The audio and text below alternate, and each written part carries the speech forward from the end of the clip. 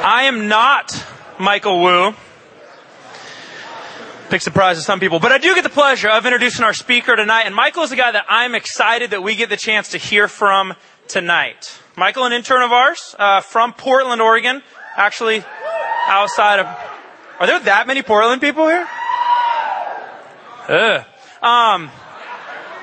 Yeah, that's right. I said it. Anyways, Michael went to George Fox University, baseball player there, as well as majoring in business management and accounting. Came up here this year. Those are some of the brief facts, but there's really two things that you need to know to understand Michael Wu. The first is that the man straight up looks great in sweats. He really does. I've never met somebody that looks so good in sweatpants. And he wears them all the time. And I've been thinking about it, and he wants to possibly get into public accounting, and I'm thinking, how could he be a public accountant when he wears sweats every single day to the office? As soon as he realizes he can't, it's going to be a rough realization. In fact, I got this picture of him in sweats. The funny thing is, this is Michael on most days, not today. I actually had to search 2 years back on Facebook to find a picture of him in sweats, which is really weird. That's one thing to know. The second is that Michael is a fierce competitor. Fierce. No matter what sport he's playing, it doesn't matter. Sometimes it's not even a sport, little office games. If we see who can throw a rolled up ball of paper into the trash the most times, he immediately gets right into it. This is the picture of him playing baseball in the DR this year. And what you'll notice is Michael, as a lefty, is playing shortstop, which is kind of weird. But if anyone can pull it off, it's Michael Wu. And here's another picture of him getting super competitive. This is when we won a whole bunch of tickets at Funtasia or Family Fun Center. He gets into anything. Okay, he's that competitive to win that even winning a bunch of tickets gets him pumped up.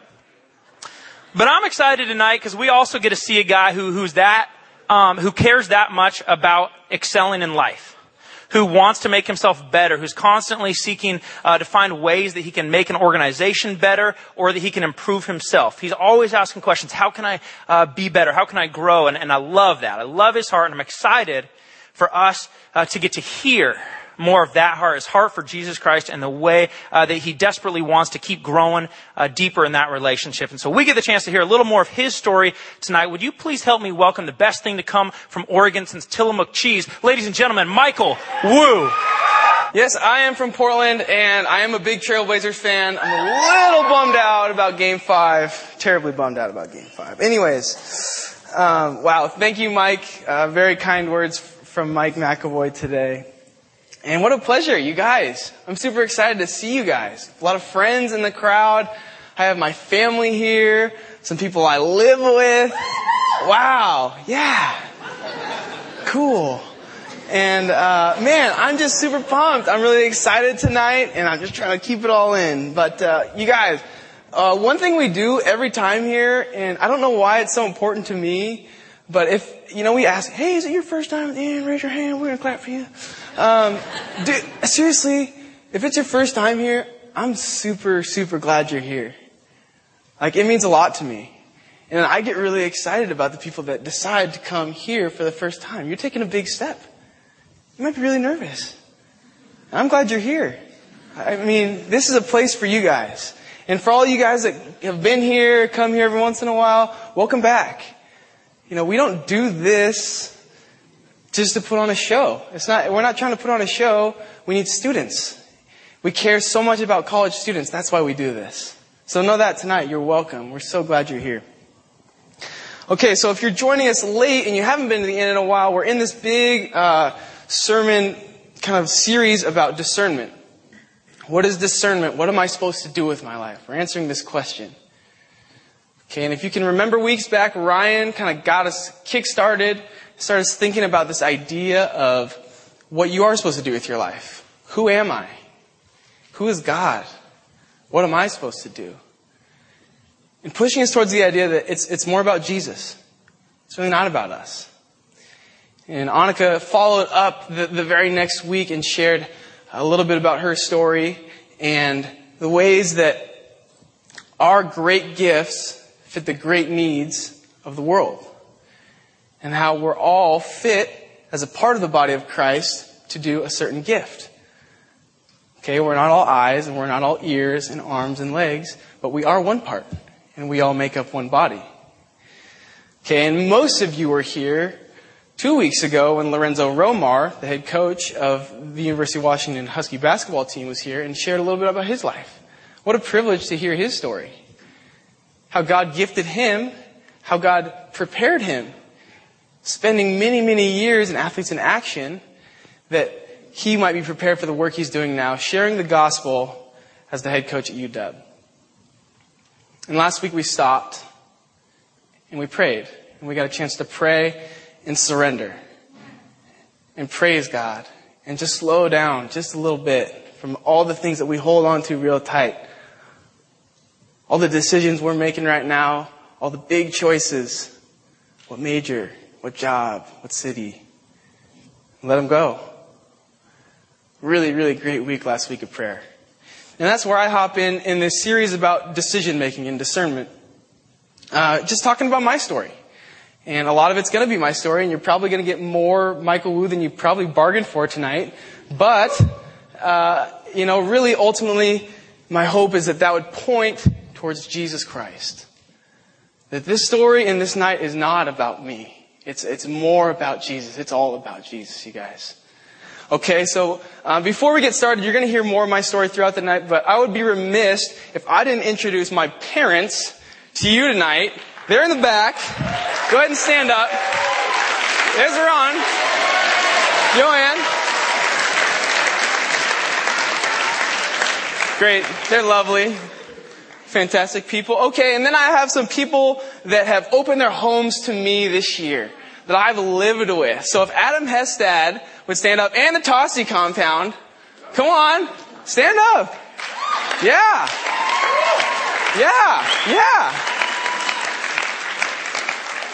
These people they're great. They open up their home and they love me. And I feel so privileged to live with them. Okay, so I want to show you guys some pictures before we get rolling, just so you guys know kind of what I was like growing up. I only get to speak once at the end, and I want to make it count, so I feel like I need to show you guys pictures of me because that'll make me happy. Okay, so there's Baby Wu.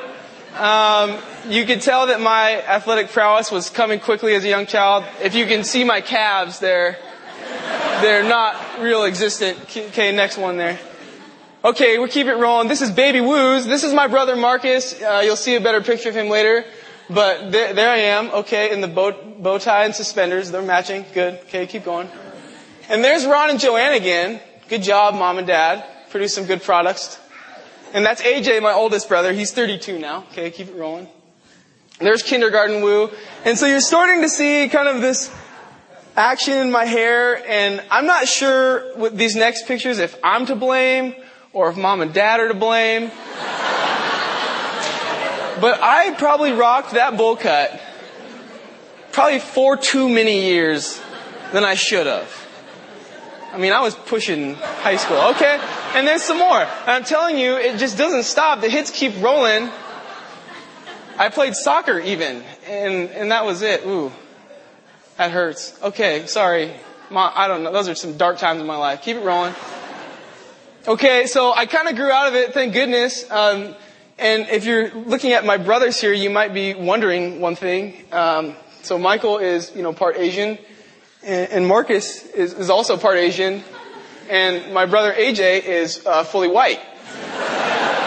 And you would be correct in seeing that and noticing that. So good job. AJ he's my brother. He's from my mom's first marriage. I love him. He's awesome. And they have an adorable little 2.5-year-old girl named Kennedy. And she's great. She's a big ball of fun. Okay, keep it rolling. That's high school Wu. Okay, and this is Wu's Braves, as I like to call it, or bros, or friends. And this is an important picture for me. These are the guys that know me, and we look like goons, for sure, but these are the guys that know me. These are the guys that love me. These are the guys that know my crap. They know what makes me tick. They know what gets me excited. And this is important. This idea of friendship is really important. Amber talked about it last term. Friends. Being fully known.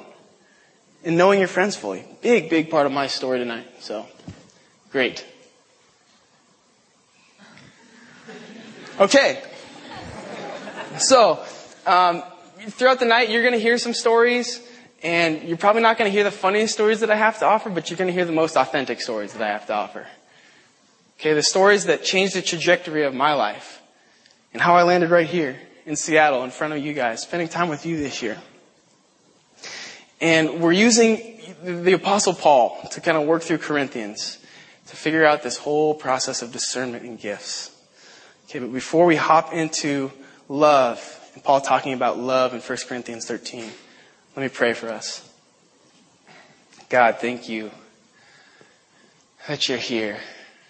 Thank you that you love us like crazy. And God, tonight we pray that it would be more and more and more about you, Jesus. Lord, and that these words that I get the privilege of sharing would be intercepted by the Holy Spirit tonight as they land in hearts and ears, Lord, that it would be so much more about you. We pray for that tonight. Lord, that you would have us be attentive, and Lord, that we could glorify you tonight in what we do and say and think and act. We love you so much. Thanks for loving us. In Jesus' name, amen. Okay, so let's just hop right into the scripture here. I'm going to read it to you. This is probably a really familiar passage to most of you. If not, totally fine. But it's about love, and we see it a lot. Okay, so let's just read it. It says, "If I speak in the tongues of men or of angels, but do not have love, I am a resounding gong or a clanging cymbal. If I have the gift of prophecy and can fathom all mysteries and all knowledge, and if I have faith that can move mountains but do not have love, I am nothing. If I give all I possess to the poor and give over my body to hardship that I may boast, but do not have love, I gain nothing." Excellent. Love is patient. Love is kind. It does not envy. It does not boast. It is not proud. It does not dishonor others. It is not self-seeking. It is not easily angered. It keeps no record of wrongs. Love does not delight in evil, but rejoices with the truth. It always protects, always trusts, always hopes, always perseveres. Love never fails. But where there are prophecies, they will cease. Where there are tongues, they will be still. Where there is knowledge, it will pass away. For we know in part and we prophesy in part. But when completeness comes, what is in part disappears. When I was a child, I talked like a child. I thought like a child. I reasoned like a child. But when I became a man, I put my ways of childhood behind me. For now, we see only a reflection as in a mirror. Then there will be a day we will see face to face. Now I know in part, then I shall know fully, even as I am fully known. Now these three remain: faith, hope, and love. But the greatest of these is love. Okay, so I want to look at this in just a couple sections. And we're going to just break it down by each slide there. But the first section there, the section 1 through 3, is kind of talking to us about what's the whole point of love and why does it even matter. Okay, so there it is. And so if you look at this passage, when I look at it, these are the things that I notice. Paul is talking about these gifts, tongues and prophecy and a faith that can move mountains. He's talking about these gifts, but he's talking about them in a really full extent. Not just faith, but faith that can move mountains. Not just prophecy, but this prophecy that knows all secrets and all knowledge. He talks about them in this really gifted way, in the full extent. Okay, and the refrain that we see over and over and over in verses 1 through 3 is that without love, I am nothing. Without love, I gain nothing. Okay, that's where my story picks up, guys. This is a huge part of my story. As Mike said, I went to George Fox University. I was, my sophomore year, I knew that I was going to be an accounting major. I was set on it, and I didn't turn back. I took some classes my freshman year and found out that that's how my mind worked. And it came real easy to me, and when I knew I was gifted in it was when I started helping others learn it too. And as the more I helped others, I was like, gosh, yeah, this makes sense. I'm going for this. And I felt good about that. I felt like God had created me that way to study accounting, to study business. Okay, and if you don't know much about the accounting major, and if there are accounting majors out there, you probably know this, but these big firms, they come onto your campus and they do a really good job of recruiting. They come to UW, they come to George Fox, and they meet you They get to know you in hopes that you would take their internship positions and their full-time positions too. Okay, and I was right in line for success to have all of those things. I had really good grades. I studied real hard. I was one of the top performers in my class in academics. My teachers really liked me. My peers really liked me. I was an athlete. I had all this promise, right? Yeah? I had all this promise that this was for me, that God had created this for me. And people would tell me, oh, Michael, you're going to be great at that. And I believed it. Of course. It felt good. And as the process went on, and, as I interviewed with all these big accounting firms, I watched my friends get internship offers that didn't study as hard. And I got, they got offers for full-time jobs when they didn't seem to work as hard or care as much or didn't have the same extracurricular activities that I had. At the end of this whole process, guess how many job offers I had? 0.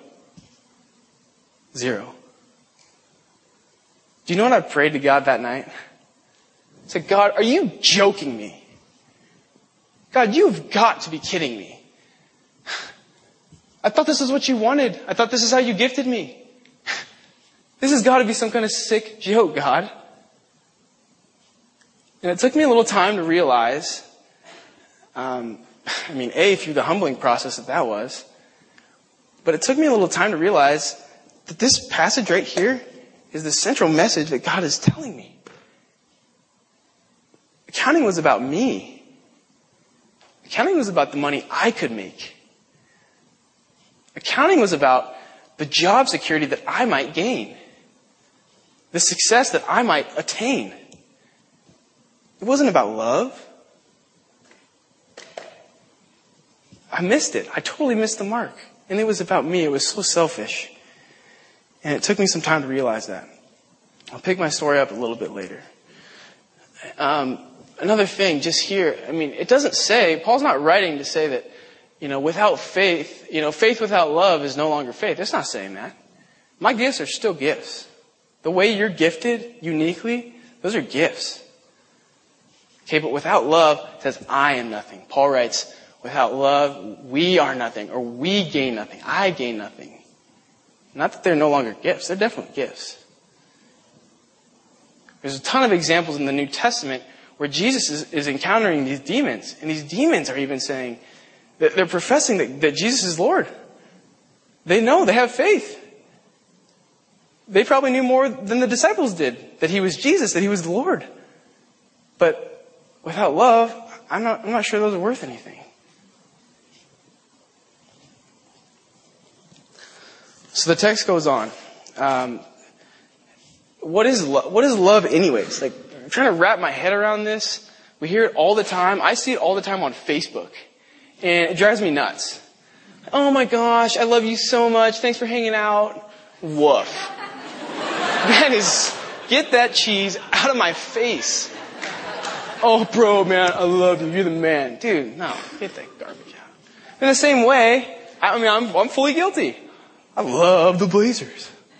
I love bananas and ice cream. Is that the love that he's talking about? I don't think so. And I think Paul helps us articulate what this love, this Jesus love, is all about. Okay?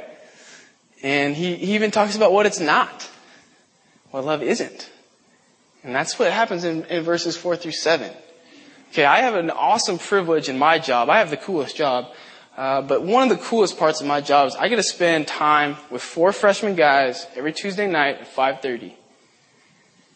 These are guys that I care about a ton. Okay, and as I was preparing to speak, I thought, hey, why don't I just ask some of these guys what they think too? And so we opened it up and we read this. Okay, and instead of love, we put our own names in there. It's just a practice that I had heard about, and I thought it'd be a good exercise for all of us. So we did. Okay, Joel is patient. Michael is kind. Alex does not envy. Taylor does not boast. Josh is not proud. So on. We all read it for ourselves. Do you know what we found out, all 5 of us, that night? None of us fit the bill. Not one of us. Not one of us came close. Okay, I'm patient sometimes. Alex is real kind a lot of times. Okay? But we don't fit the bill, you guys. There's one name that fits the bill here. His name's Jesus. Jesus fits the bill. Jesus is love. Love matters, you guys. God measures our life in love. God doesn't measure our life by those decisions we're making. These big decisions about our major and our jobs and our security and where we're supposed to live and who we're supposed to be with. He doesn't measure our life based on those things. He measures our life in love. And isn't it our instinct, though, to look at this passage and to put our names in there and to see how we stack up? I'm guilty. For sure. I'm most of the time more patient than other people. I'm good. I don't keep track of wrongs most of the time. I know a lot of other people that do that hold grudges more than me all the time. I think I'm good. No. Get that thinking out of there. You guys, God is measuring your life in love. Nowhere in the Bible does it talk about you and God loving you based on how much you compare to other people. Please know that tonight. I just read a book. It was a good book. It's called Crazy Love. It's by Francis Chan. And it's talking about this love. Talking about this idea of love. And what that really means. And this is what I got from it. There was a chapter in there, and it talks about giving God your leftovers. Okay? Giving God that 10 minutes before you go to bed. Because you can spare that time. That 10 minutes before you need to get started and get ready for work or get ready for school because you got that midterm coming up. You got that 10 minutes, you give that to God. Okay? We're giving God our leftovers all the time. You guys, He gave you His very, very best shot. I can't tell you this enough. He gave you His Son.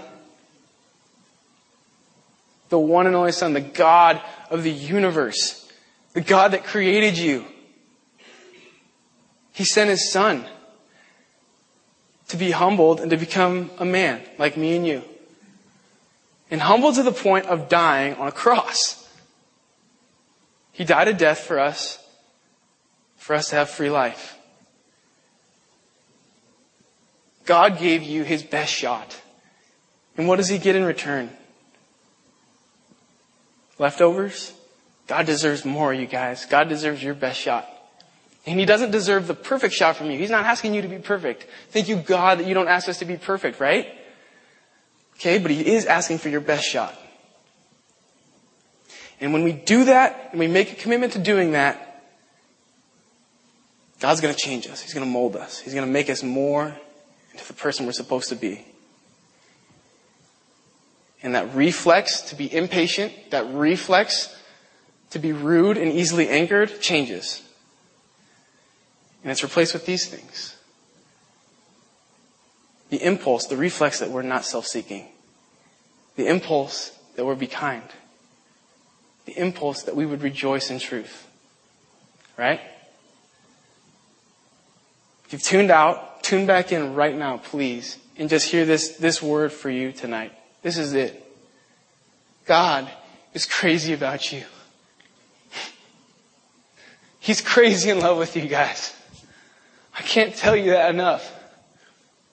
He's so crazy about you. He wants you every morning to come and say hello.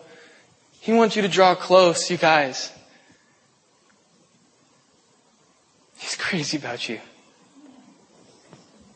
So what? I mean, what does love even matter? Why does that crazy love even matter? The scripture goes on and it kind of helps explain it. So in this section, verse 8 sticks out real strong to me. Love never fails. Where there are prophecies, they will cease. Where there are tongues, they will be stilled. Where there is knowledge, it will pass away. You guys, God gifted us. He made you unique and He gifted you. Be thankful for those things. But hear this challenge tonight. Those gifts and these decisions that we're making right now in this discerning process about what we're supposed to do with our lives are not as important as you think. I challenge you to think about this. they may not be as important as you think. Don't hear me say tonight that those don't matter. They do. God's going to use you. And He's going to let you decide. Kind of be a part of that of your story. But they may not be as important as you think. And I think that is the essence of chapter 13 tonight. Squished between a chapter where Paul is talking about giftings and how he administers gifts. And then in 14 as well, he's doing the same exact thing. He's talking about how we use gifts. But right in the middle, smack dab in the middle of both of those passages is a passage about love. You guys, it is not about what you do. It's about how you do it. Okay? Shake your head if you're with me. It's not about what you do. It's about how you're doing it. Do you have love? You guys, in accounting, in my story, there's no love. There's nothing for other people. Are you asking yourself the right questions?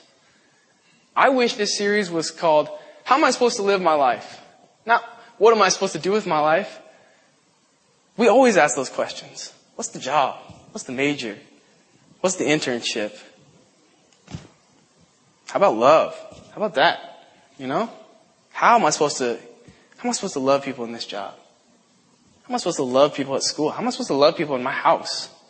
How am I supposed to love myself at Kaisai's, Fiji's, Bicaps? How am I supposed to love people there? I'll pick up my story. I had no vision for my future. I didn't really know what was next in terms of accounting. I was kind of SOL in jobs, and I was in Portland, and I was thinking, man, if I can't get an accounting job, I'm never going to have a job. And my buddy called me, a good friend of mine who actually was and is in accounting right now. He said, why don't you apply in Seattle? There's a job. One of our mutual friends, his name was Brian, had a job here. He was actually up here for announcements. One of the guys in that picture, he's doing a job in Seattle. He's doing ministry and with college students at UW. Why don't you apply there? I was like, nah, I'm just going to look for accounting jobs. I mean, this is what I think I should do. This is what I should do. And it came down to it, and I just decided, why not? Well, why don't I just call? So I called Brian, and I inquired. To save you some of the details, it was a 3-day process. One day, on a Monday, I applied for this job. They asked you a bunch of questions. Do you know Jesus? Well, who is Jesus? Okay. Second day, they called me back, and they interviewed me. I got on Skype, and I interviewed. Tuesday. Thursday, I got a job. Called me back. You want the job? You got it. Sweet! Holler, you know? Okay. I spent 4 years trying to get a job in accounting. I spent 3 days and I got a job in ministry. I don't get it. God, this is sick. But my story gets more confusing. It gets bottled. This third day that I got offered the job, an accounting firm calls me. One of the really nice accounting firms. I was like, oh, come on. Don't do that. They said, hey, we got a job in Seattle. We think you'd be great for it. You should apply. I said, okay. So I started to apply.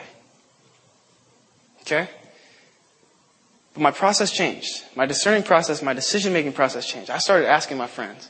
I said, hey, what do you think? I called Brian. I said, hey, what do you think? You think this would be good for me? I called my friend Michael, who's in accounting. I said, hey, what do you think? You think I should do accounting? I talked to my dad. I talked to my mentors at school. I started inviting people into this discerning process. You guys, these decisions are big decisions. I know that. I'm with you. I'm right in the thick of this with you. Don't make those decisions alone. Guys, you need friends that know you. You need people that care about you. You need Ron and Joanne Wu to ask you those right questions, to help you process these big decisions. I'm so glad I didn't have to make this decision on my own. You know how it panned out? Well, you see it. I'm a product. But this job fell through. This is it. What a silly joke. But I am so privileged. I'm so thankful that I'm here. I couldn't have pictured my year any different than spending time loving you guys, hearing your stories, getting to know you, playing basketball with you guys. Okay, that stuff, man, I would not have had the opportunity to do that if I had entered accounting right out of college. I wouldn't.